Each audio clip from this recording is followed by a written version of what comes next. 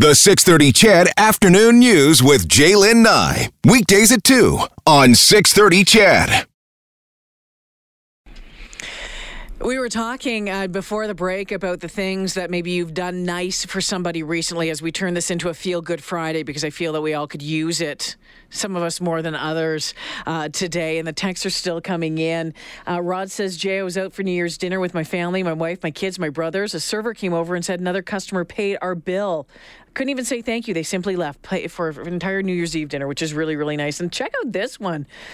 Hockey acquaintance dad I met a few years ago. He offered my dad a kidney, and he was totally serious. He said everything, was set up with the doctors, but only to find out that the doctors declined because my dad was too old. But how awesome is that? Some guy just offering up his kidney. That's awesome. And you know what else is awesome? The super awesome science show. The podcast right here, the man behind it, it's an award-winning podcast, just so you know, is Jason the Germ Guy Tetro. Hi, Jason. Well, hello there. Thanks for coming in. Oh, it's always a pleasure to be joining you. You know what? Last time we had you in, people were asking questions left, right, and center, and I'm like, okay, we need to do this on more of a regular basis. And every time we get talking, you'll come over, we'll hang out at my desk. I start asking you all sorts of questions, and you can explain it. You have an answer for it. One of the ones, and it came up again last night, and it was, we got talking about coffee. We got talking about coffee, and I had mentioned that recently I just decided no more sugar. No more sugar in my coffee. It was just a decision, boom, started within 2 days. It was fine. Other people have a real struggle with it. Now, if I put any sugar in my coffee at all, it's like, it's like sucking on a sugar cube. How is it that changes so quickly? Believe it or not, you probably don't know this, but there was actually a study that just came out, like literally yesterday, where we are starting to understand what's going on. There are receptors on our taste buds, right? And those receptors kind of are the same way as we are with drugs. Okay. So you can become addicted, but then you also become sort of numb or tolerant. So as you're having sugar, these particular taste bud receptors are becoming more and more tolerant of sugar. So you're going to need more and more and more. Now, I have to say, this was done in flies, fruit flies, but we kind of have the same proteins. So in that context, what we're saying is it sounds like we become more and more tolerant, therefore we need things to be sweeter and sweeter. Here's what gets interesting. It doesn't take very long to be without it before those receptors lose their tolerance because they're just not being used anymore. You know that whole idea of, use it or lose it? Yeah. Well, that's what it comes down to. So if you all of a sudden are cutting sugar out, it's not going to be very long before the next time you have sugar. It's going to seem incredibly sweet, especially if it's what you used to use on a regular basis. It would seem, given that it would be easy to lose weight then. It would seem that, those things that we crave, the things that we want, those habits that we get into would be much easier to break than they are. Well, see, that's where the addiction part comes in, okay. Right? You kind of have to force yourself to actually stop having the sugar. And willpower, it can only take you so far because you are going to have those cravings. Now, if we want to get into the neuroscience, what you also have to realize is that sugar is addictive. Yes. So in the brain, you actually set off the reward centers, and as a result of that, you want more. It's a weird thing. So in the brain, when you want more, it's because the receptors that are used to having that particular molecule around start getting produced more and more, and that leads to cravings. So if you don't have that molecule circulating in your brain as a result of having sugar, you're going to want to have something that's going to lead to you having more sugar. Here's where it gets really cool. It's not just you. But believe it or not, we actually have seen research that suggests that even the bugs, the microbes that are in your gut, may be doing this as well. Really? Sending messages to your brain that, I want sugar. So when you think about trying to lose weight, first off, you got to have that willpower. Then you have to fight your brain. And then you have to fight the bugs in order for you to basically get rid of sugar so that you can start losing weight. Now, some people are sugar fiends. I'm not a sugar fiend, and I think that was part of the reason why it was easy for me to give up sugar. Right. I'm a salt person. I like salt. I would rather have, sea salt chips over a chocolate bar. Mm-hmm. Is salt and sugar the same sort of thing, the way it works in the brain? No, because salt is really more about the type of salt that you use. We have the sodium salt, which is, of course, a bit of a problem because of too much sodium in the diet. But you can also have other types of salts, essentially. The chlorine or the chloride that comes with a salt, because it's NaCl, so sodium chloride. Well, it's that's giving you that tinginess that's reacting essentially with your taste buds. So if you're having something that has that tanginess to it, that savory, it means that you might be able to have continued interest in having something that's salty without necessarily having to go with the sodium. Now, the question is, can you incorporate that into your diet? That's a bit of a difficult thing because sodium is pretty much everywhere. So while it isn't exactly the same in the terms of the addiction that you would have with sugar, it's difficult because it's hard to get away from sodium, period, especially if you like savory or salty foods. So someone texted in to me earlier talking about how he just shared his story of getting his sobriety, becoming sober, and won an award for something last night. Really great. And, I know that's a real struggle for a lot of people. So we started this off with sugar and salt, and we did not plan this again whatsoever. We started this with sugar and salt, and now I'm just wondering about, alcohol and drugs as well when it looks to that. Sorry, so I know that's even deeper. Alcohol, drugs, sugar, pretty much on the same level when it comes to addictive properties. Really? Because what happens is, when you're talking about alcohol, it's a different kind of receptor, but it does the same thing. So if you are not producing enough of a particular chemical in your brain, those receptors come up. And the only way to get that chemical in your brain is, according to you, by drinking more alcohol. Now, there are other ways that you can do it. So when you talk about exercise programs, meditation, mindfulness, those types of things, they also help to produce that particular molecule, which can help in terms of the addiction process. The issue is whether or not you're going to take the time and the effort to be able to do those procedures as opposed to just having a drink. Because quite honestly, it's just much easier having a drink. Yeah. So in that context, when it comes to drugs, the problem that happens in this particular case is that it's not just necessarily a receptor, but it's also the electricity that goes through your brain.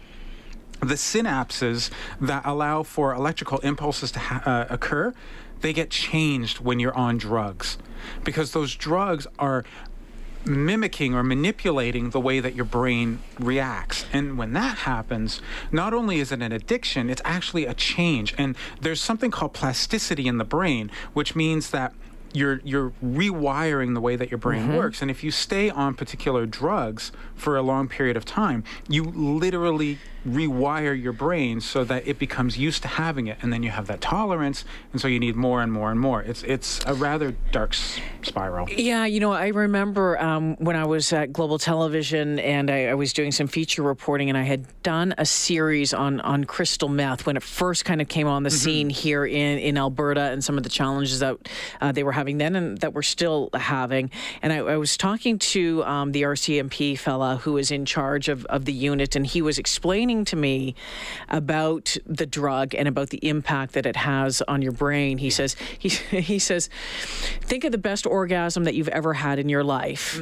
Times it by about 1,000, and that's kind of like that first hit, and you can never get that back. You're constantly changing. The dopamine drop, is that what it was? It's the dopamine drop, and that you can never get back there. So you end up wanting more, taking more, always chasing. So it's like chasing your tail, and you can never catch it again.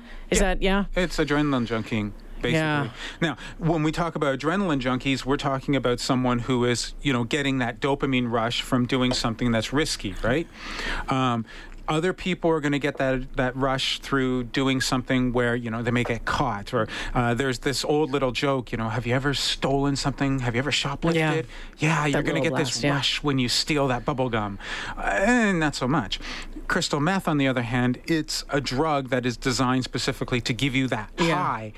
But the problem is, as you said, once you get that first high, then you immediately start to develop tolerance, and you'll never, ever get back to that again. We see the same thing a little bit with cocaine, some extent with the heroines, those types of things.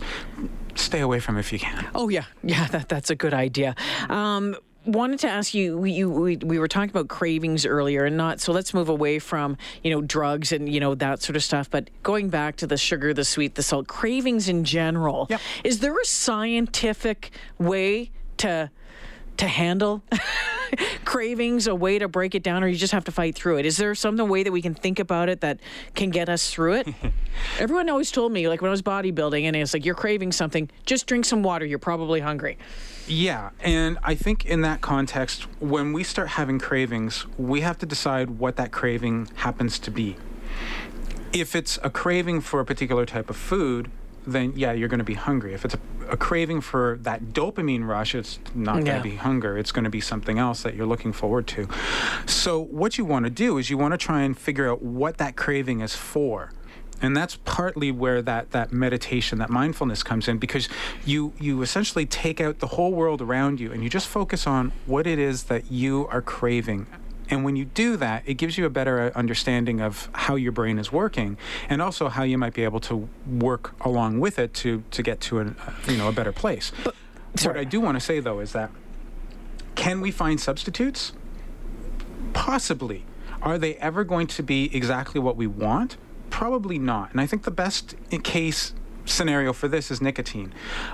We know that there is a plant out there called lobelia, which can help you, right? But it doesn't actually do a full mimic. It's just kind of there.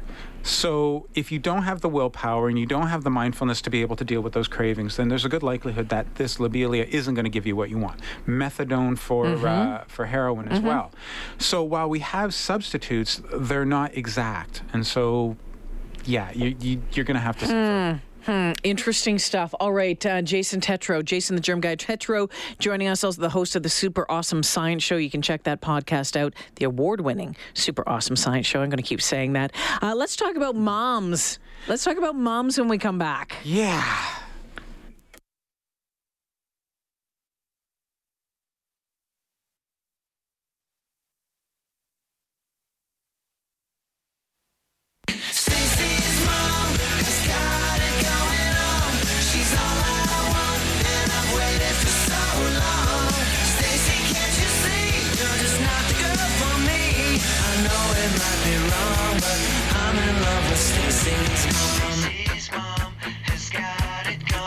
Kelsey's playlist this afternoon. I think this is Kelsey's road trip playlist.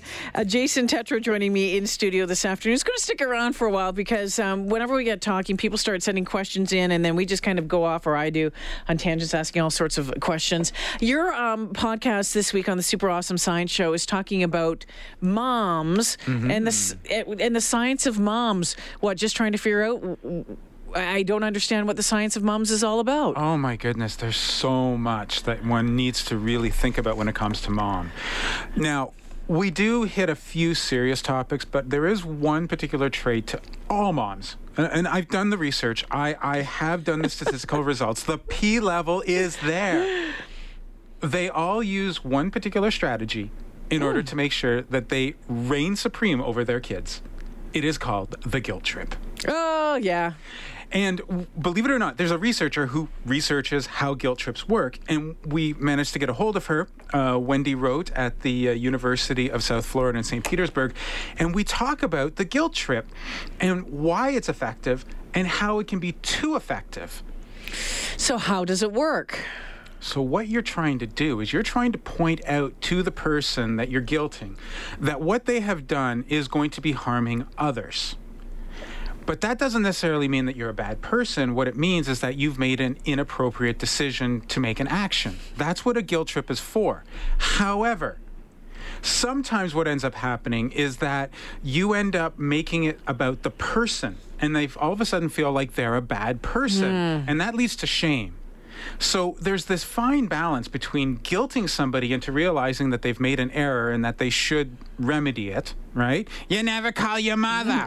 Or you may end up saying you're a bad person because you never call your mother and then put that person into shame. So it's really interesting because it gives mothers a perspective as to how they can use the guilt trip effectively without taking it to a level that is going to be bad for the child and eventually for the relationship.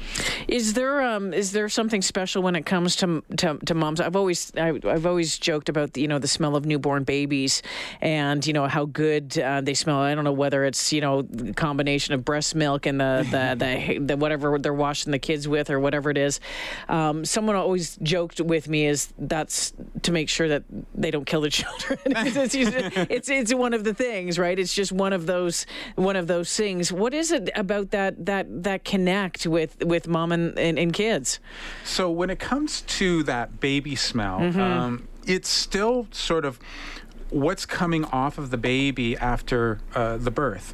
There's a number of different hormones and chemicals that are involved, and it seeps into the skin, and so that's that smell that you get. It really does link up a mother to her baby.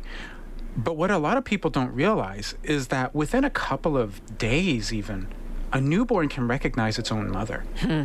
So in that context, there's going to be that relationship that's there. Then you have the idea that a baby needs, and a baby will then ask for caring, and the mother will be there to provide that caring, which is going to solidify that bond even further. And so that's essentially how it's going. But what I find so interesting is that there's this hardwired neurological condition where the mother and the baby really do know one another. And I think that's where it really becomes an issue of making sure that the mother and the baby constantly have that connection to maintain that bond. And if you all of a sudden separate, okay, then that baby is going to be looking for a connection somewhere else. And sometimes that can happen. It just won't be the same. And what I find most interesting about the bond is that as a baby becomes more and more able to recognize that bond, they then have the ability to manipulate it. Now, I know most of you are probably going to hate me for saying this, but remember a few months ago, Justin Trudeau was talking with Bill Nye, and he talked about babies being scientists, and they test it. All that's true. Babies literally do whine and complain in the hopes of being able to identify who its bond mother is. Oh, okay. All right?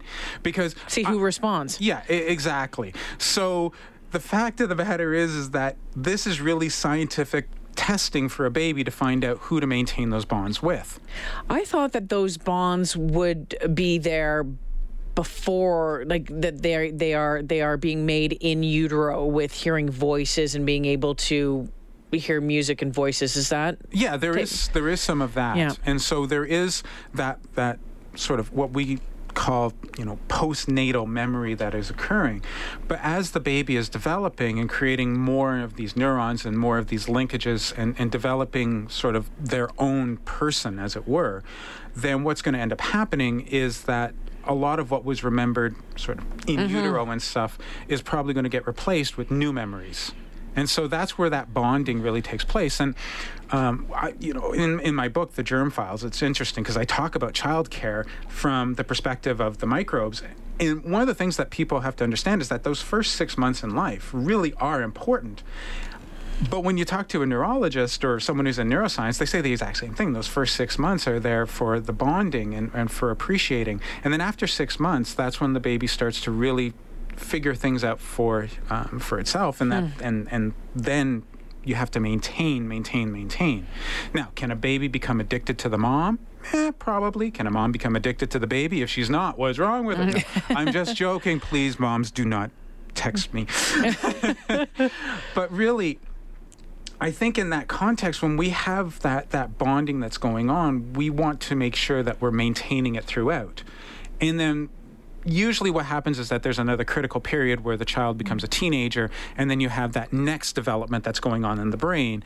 And if the bonds are not maintained, then you can start to have those schisms again. And, how many moms who have teenage daughters know this? Oh, my gosh. I'm picturing a day back when I was 13 years old that I swear to God my mother was ready to kick me out of the house because I was such a a nasty young lady, let me tell you. Only 13.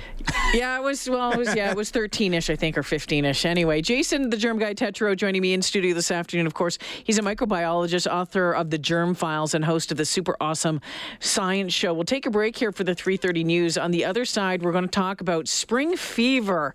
What is it? Is it real? And I think that leads into the topic about love and breaking that down. We'll get to that next half hour.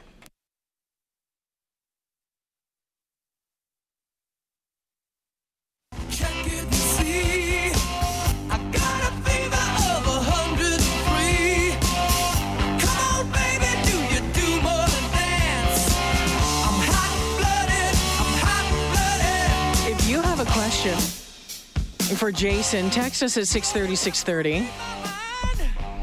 A number of, we were talking about moms, right? Yeah. I'm 46-year-old, 200 pounds, and I'm still afraid of my mom, says Trevor.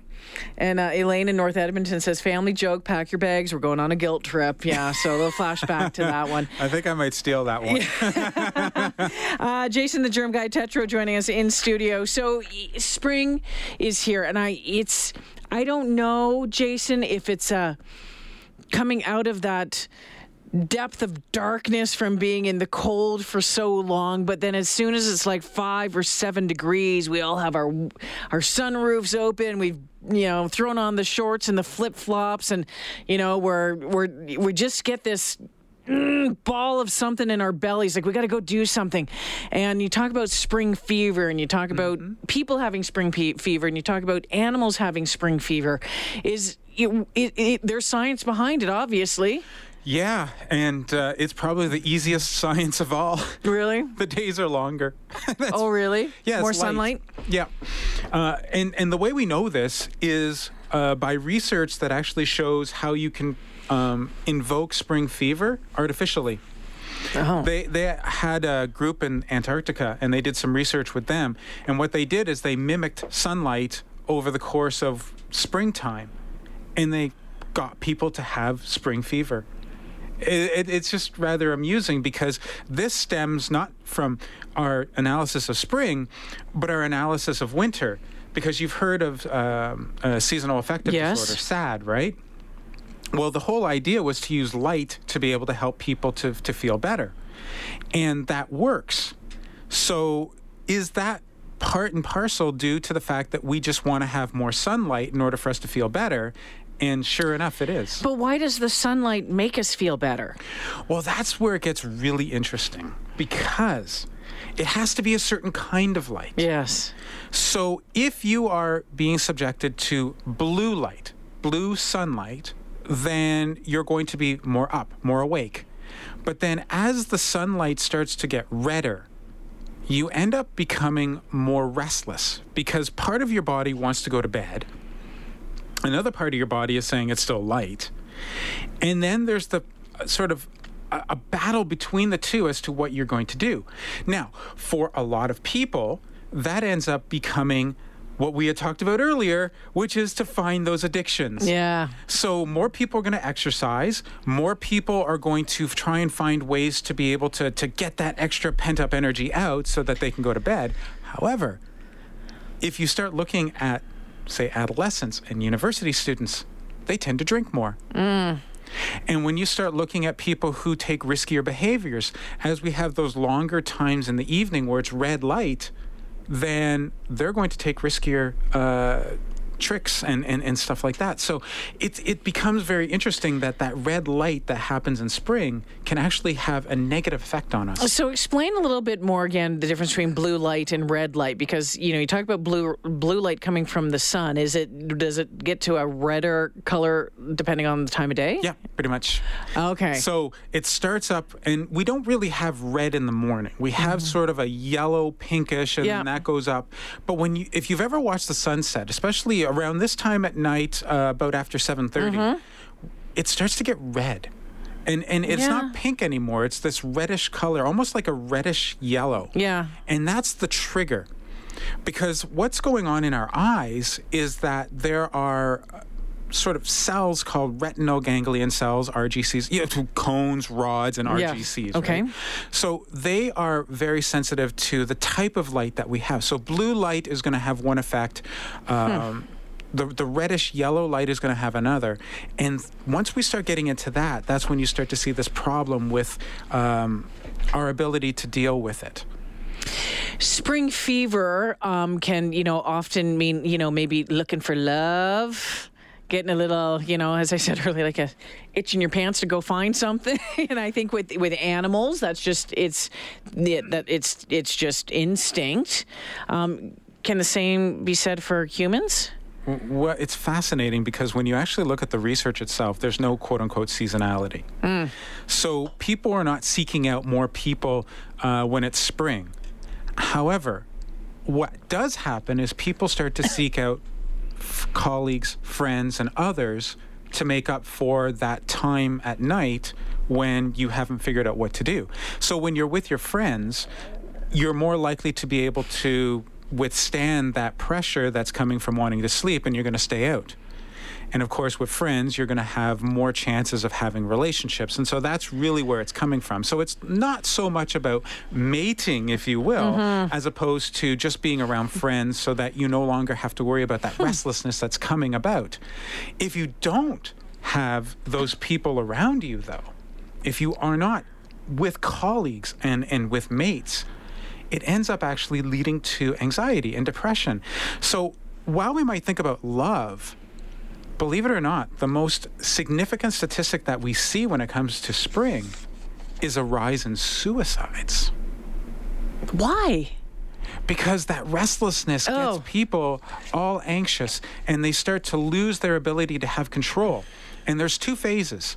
So the first phase already happened, which was at the end of March, early beginning of April. And you probably heard in the news, there was lots of people committing suicide. We're now entering the second stage, and you're starting to see now more of these people taking their lives. I think over the last 24 hours, I've seen 3 or 4 news reports. Wow. So in reality, while we might think that, people are getting randy and excited, the reality is they're just getting restless. And if they don't have an ability to deal with that restlessness, it could have significantly negative outcomes. Oh, my gosh. Okay, I was just looking at spring fever and having fun. I know, and that's the thing. is that turn around really quickly. When we talk about spring fever, everyone thinks of it as being this really cool thing. Yeah. But when you actually look at it, it can be a malaise. It can be a problem. And I think most people, especially if you listen to the show, we talk with someone who helps you to understand how to deal with that anxiety. And it's incredible what he suggests. It's literally to go out and be with people. Just be around people? Be around people. And if you can't do that, then again, you've got to start figuring out how to use that mindfulness, how to use that meditation or something to be able to deal with it. But it's so much harder. Mindfulness and meditation is something that takes a lot of practice, though. I mean, that is not something that comes overnight. You're not just going to say, okay, I'm going to go downstairs, and instead I'm going to go downstairs and meditate for an hour, because you'll be lucky if your first time, if you can get through 30 seconds without thinking squirrel, right? Yeah, I mean, that's what it is. I can remember trying to learn how to do that, and I was lucky. I think the most I ever got up to was maybe about 3 or 4 minutes, and really having to refocus all the time. And do some more guided meditation now. So having that voice in my head kind of guiding me through it all, and that seems to work. But it's not easy to do. No, as I like to jokingly say, I can plank longer than I can meditate. And no, I'm not at share level planking yet, so don't even ask people. But the reality is that, yes, you can't just download an app and all of a sudden you're going to be a Zen master. Yeah. It's going to take time, and it's going to take commitment. Again, we hear a lot more about meditation and mindfulness now. And I'm not sure people understand how that works and what it does to the brain. So what's happening is when you feel anxious, when you feel upset, when you feel sad, when you feel alone, all of these sort of conditions that are emotional, there is some kind of imbalance that's going on in your brain in terms of neurochemicals. That explains it. Okay? And based on the ones that are dominating who you are, they can really set you off one direction or another. So what you want to do is you want to try and find a way to balance them out. Now, the only way to balance them out is to give it time with no interaction, with no stimulus. And that's really where the meditation, the mindfulness is coming in. You're essentially putting out all of the outside influences to allow yourself to balance those neurochemicals. That's fascinating because you know what? Recently, Beau Breeze is my 3-year-old Brittany Spaniel, and he was a bit of a arse and kind of ruining, just ruling the house, and he was he was a highly reactive dog. Yes. Highly reactive dog. So if someone went by or something, right over.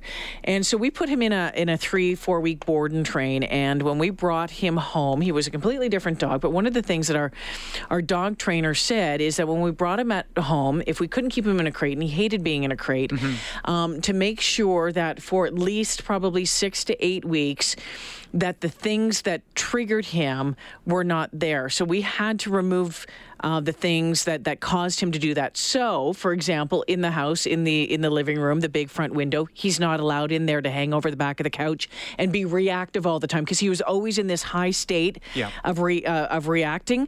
Even at the back of the house, if there's deer walking through the back, so we had to change the blinds all along just to keep him in that state for as long as we could. And I thought to myself, oh, come on, but now that you're saying that, it completely makes sense with what made sense with the dog. Yep, it's rehab.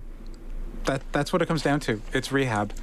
As much as I hate to say it, and believe it or not, we even started the year on the show with, instead of New Year's resolution, it was New Year's rehab. Yeah. So if you go to our January 1st show, you'll actually hear about it. Everything that comes down to finding that balance is really all about rehabilitation. And then you take it one step further, which is about finding that balance of the neurochemicals in your brain. And it's really strange because you can talk about philosophy, you can talk about psychology, you can talk about neuroscience, heck, you can even talk about microbes. The idea is that if you can find a way to develop balance, then it's definitely going to improve your ability to succeed, not just as a human being, but also as a part of this planet. We'll wrap it up with Jason Tetro right after this.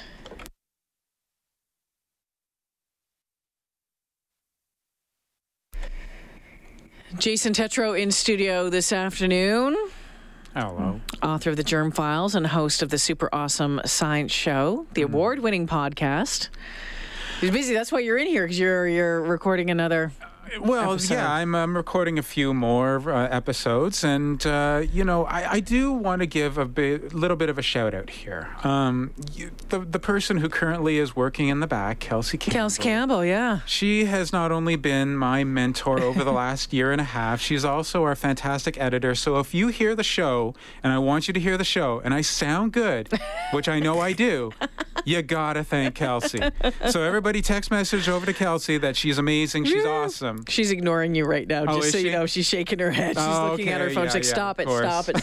Let's change the subject then. This week, when the Edmonton Oilers announced the new general manager, there was a lot of surprised people and a lot of talk about a noticeable difference in Daryl Cates. And it came out, and the Oilers confirmed that he'd been battling an antibiotic-resistant sinus infection. Yeah. And so for those folks, I mean, antibiotic-resistant bugs, I mean, this is a huge, huge issue in the world right now. Yeah, it's become a lot more troublesome over the last, I'd say, 5 or 6 years. The World Health Organization called it a crisis in 2014. What is really a problem right now is the fact that when we first saw antibiotic resistance, the idea was, well, we'll just treat with another antibiotic. But now what we're seeing is what we call multiple drug resistance, and in some cases, pan-drug resistance. In other words, no antibiotics will work. So when it comes to someone like Mr. Cates, the problem is that he's probably been trying different antibiotics, but it hasn't been working.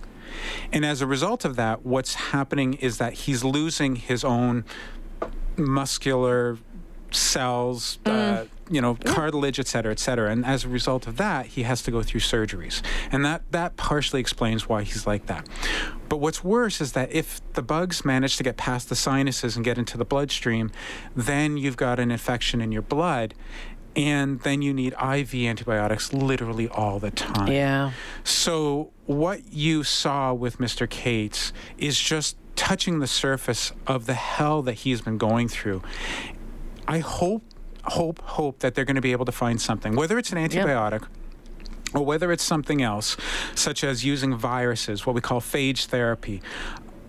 I just hope that there's a way that they're going to be able to find a way to help him along. Yeah, there's been just a lot of talk about this. I remember, I think it's and it's not. This is not having to do with with Daryl Cates, but a family friend ended up with MRSA in his body, and that was just hell. Like, was in a hospital for a very, very, very, very, very long time, and that's just as you said, when it gets into the bloodstream, that sort of stuff. It seems to be almost impossible to get rid of.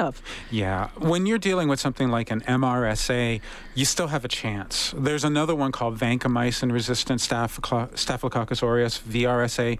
Once you've got that, it's really difficult. So in this particular case, it's better not to think about what he has, but more or less just to think about the condition and the struggle he's going through. So is there anything that we should think, just to end off on this, if we end up having to go into the hospital, if we're in the hospital, we're being prescribed something, is there something that we should keep in mind about using antibiotics, that sort of stuff? Yeah, first off, most of the time you're not going to need an antibiotic. So if you have a cold or a fever or something along those lines, you probably don't need an antibiotic.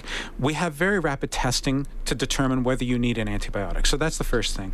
Secondly, if you are on an antibiotic, make sure that you do go through the whole thing. I know that there's a huge controversy right now whether or not you should go to the very end. At the moment, just go to the very end. It's probably going to be good for you regardless.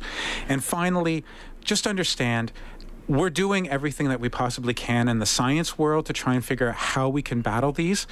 But at the end of the day, they mutate, they evolve about 500,000 times faster than humans do. So we're in a race against time, and they're Usain Bolt. And basically, we're that wimpy kid that, you always cheer for at the end, but always ends up finishing last. Well, you're the microbiologist. You should be maybe doing less talking and more lab work. I love my pipettes. That's all I'll say. Jason, thank you for this. I appreciate it so much. It's so much fun to be with you. Let's do it again soon. All right, Jason Tetro, the science, the germ guy.